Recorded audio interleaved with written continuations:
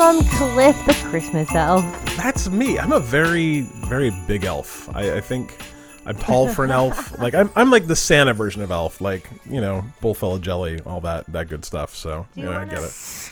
Do you want to guess what I just cracked open? That sounds like some sort of energy drink to me. Oh, a nitro cold brew from Starbucks. I didn't know they bottled that stuff. They do, and they are obnoxiously expensive. It's $3.29 per can. Youch. Which is one of those things where it's like they're expensive enough that you can legit just buy someone a couple cans of this if you've got a coworker that you know loves Starbucks, and it's a reasonable gift. Are they pretty good? They're so good, Cliff. Nice. Well, you and I, before I left Washington, you got me a nitro cold brew before we went to, I think it was Auburn Valley Humane Society for the day to film. And it's fun to watch the nitro like kind of swirl precipitate. and bubble. Mm-hmm. But I went to the grocery store and got 3 cans of these the other night, and the person who was checking me out called his manager because he could not believe how expensive it was. And I was like, dude, that's the price. Like, sometimes they're on sale for like $2.29 a can or $1.99 sometimes, but no, that's the price. Is that I can't tell. Is that a 16-ounce can or is that a 12-ounce can? Oh, that's only a 12-ounce can. It's 9.6 fluid ounces because they have to have space for the nitro. The bottom has some sort of science down there that catalyzes the nitro action. It's like a Guinness. It has some sort of weird ball inside of it. It does. Yeah, it's exactly like that. That's super funny. They're delicious. They come in 3 flavors, black coffee, dark caramel, and sweet cream. And that's the order of sweetness that they are. So like black is the least sweet, dark caramel is the next, and then sweet cream is the next. You got to really be prepared to buy this stuff because you're shelling out $3.29 a can. So you don't want to get one that you don't love. I might just drink regular coffee instead of the $3, Starbucks cold brew can. Maybe. I don't know. Maybe I'll try it. I'll try it, Heather. That's what I'm saying. I'll try it. Well, I don't know if you've gotten any Christmas gifts yet this year. You know how sometimes they start trickling in from work, or have you gotten anything exceptional yet? Not really. Like, unfortunately, like I know what a couple of my gifts are, just because people weren't very good at addressing their Amazon packages. So like something would come to you, like half of my packages that came addressed to me were things that were actually for me. The other half were things that were actually for Brooke, that they figured if they sent them to me, then when I opened it, then I'd go, oh, this is for Brooke. And now I don't ruin her surprise.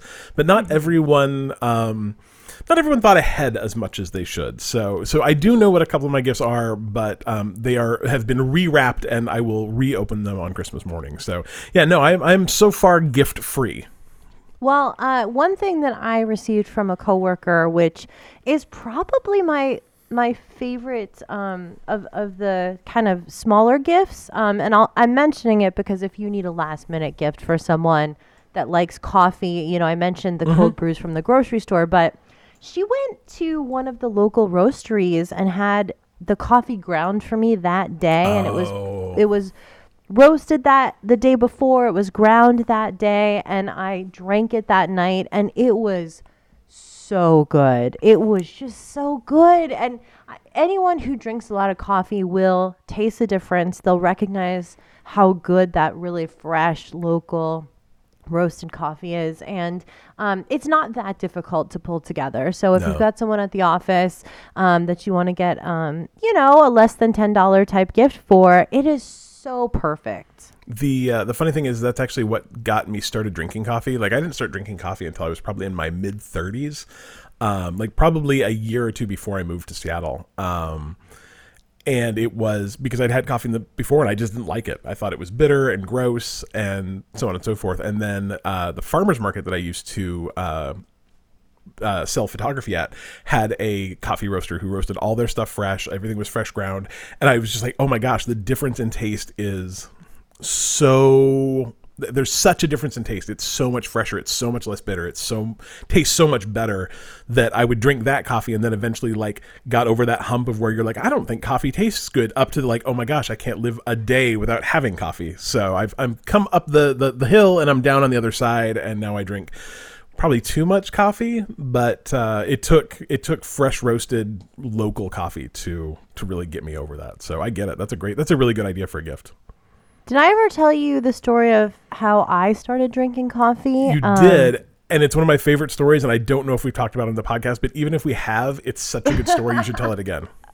So I was in fourth grade, and when I was in fourth grade, like many of us, computers were not a thing. I mean, we had a couple at school in a computer lab, but people didn't really use them the way we use them now. Yeah. And I had this report to type up on a typewriter, and we all remember those typewriters that you had to bang the key down really hard so that each letter would show up, and if you didn't, you had to hit the back button and you had to hit it again, and it took forever to type out anything. And then God forbid that you make a mistake, and then you have to get the white out, and then you have to try to and then you let it dry, and then you have to type over it. And oh my gosh, that typing the paper took longer than it did to write the paper. Absolutely. So I'm in fourth grade. I've always been a little bit, what is it called when you wait till the last minute? Oh yeah, procrastination. Yeah, me too. Procrastinator. I've always been a procrastinator. And so it's like 10 o'clock at night. My dad sets me up with this paper that was ready to be typed, and he goes to bed, and he's like, oh wait, before I go to bed, I'm going to make you a pot of coffee. And I was like, I don't like coffee. And he's like, you need to learn to love this, or you are never going to make it in life. And I was like, okay. And so here I am. I'm a little fourth grader.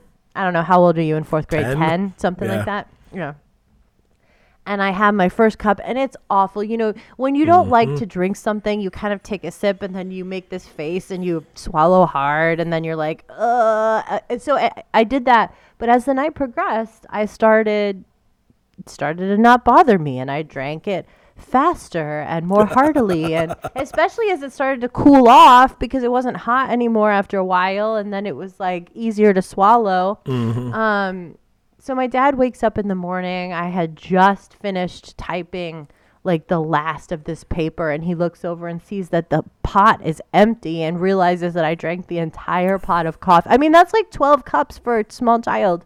And that was the beginning of my love affair with coffee, because it got me through that dark time in fourth grade when I had to get my paper typed. And the downside I gotta hand it to my dad, though. I mean, he gave me the right amount of support. Like, he helped me right up until the last minute, and then he got up early enough that he would have been able to finish typing it had I not finished, like fallen asleep or something. You didn't sleep for 3 days, I'm sure, but... So I love coffee to this day. I've been drinking it since I was 10. Yeah, it's good. It's good stuff. Do you have a movie to tell me about? What do you have today, Cliff? I do have a movie. We should just talk about coffee. We could make this entire thing. We should start a coffee podcast. That's what we should do. Oh my God, I'm in. I'm going to talk about a movie that's actually a little bit older. So this is one that I just ran across from 2012, actually. So if you've been watching Christmas movies for a long time, maybe you've seen this one before, but it was absolutely new to me, and it is called Merry In-Laws. And it has like kind of a pretty good cast. It has George Wendt in it. It has Shelley Long in it. It has a girl named Cassia Warshawski in it, who I swear, let's see if I can send this to you. She looks so much like, I'm going to say Amy Adams, maybe. I don't know if I can copy and paste this, but it'll get to you eventually.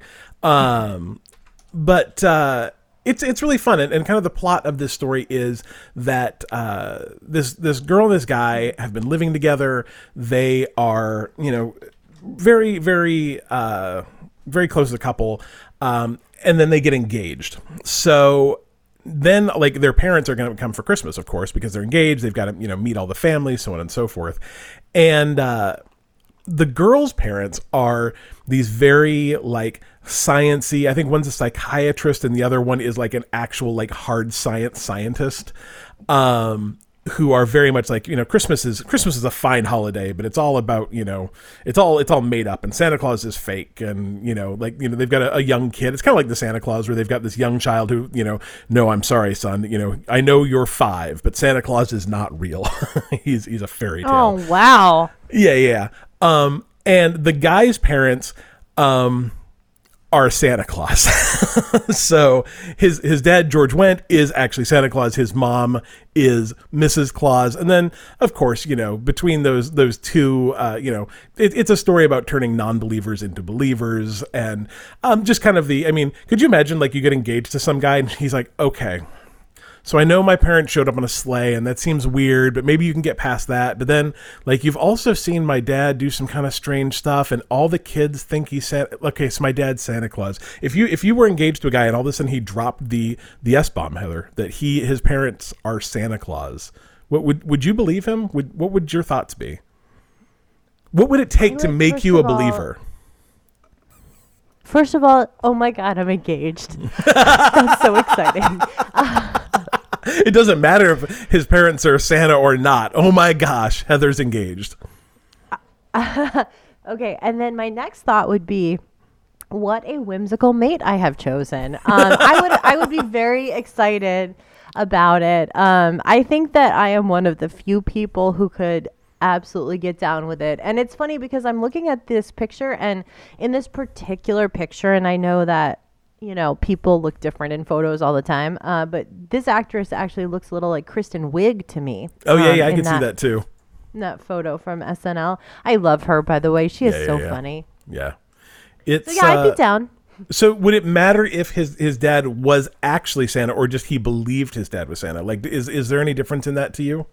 Yes, there's a big difference. Okay. So what if he just believed his dad was Santa and he had no way of actually proving that to you? Is that still okay? It depends if he talks about it with my coworkers at the Christmas party. I mean, if it's our little secret and he actually believes it and it doesn't, defame me in any way or affect my professional relationships, then that's fine. There are far worse things. About some of the little things, the special little things about some of my exes. So that Santa, is true. You're willing to put up with a lot, Heather. I think that's an important thing to remember. Is Heather's willing to put up with a lot. So if you are a good-looking guy who his one little thing is that you believe your dad is Santa, and you're willing to keep that on the DL, Heather might be the right girl for you. That's all I'm saying. Well, it's funny that you say that too, because I recently was out with a guy who very innocently just kind of asked me what I was into, kind of intimately and romantically. Like, what are you into? And yeah. I was like, I don't know. And he just looked like horrified, like, what? You don't know what you're into? And looking back on that conversation, what I should have said is the list of things I'm not into is far shorter than what I'm into, because I have dated so many random people and I've been open to so many of their weird things that, yeah, I mean, it's pretty much the same as my endorsement stipulation, which is I won't do anything Republican, conservative, anything Trump related, and I won't hurt animals. So as long as you're not making me watch Fox News while we're going at it, like, that's fine.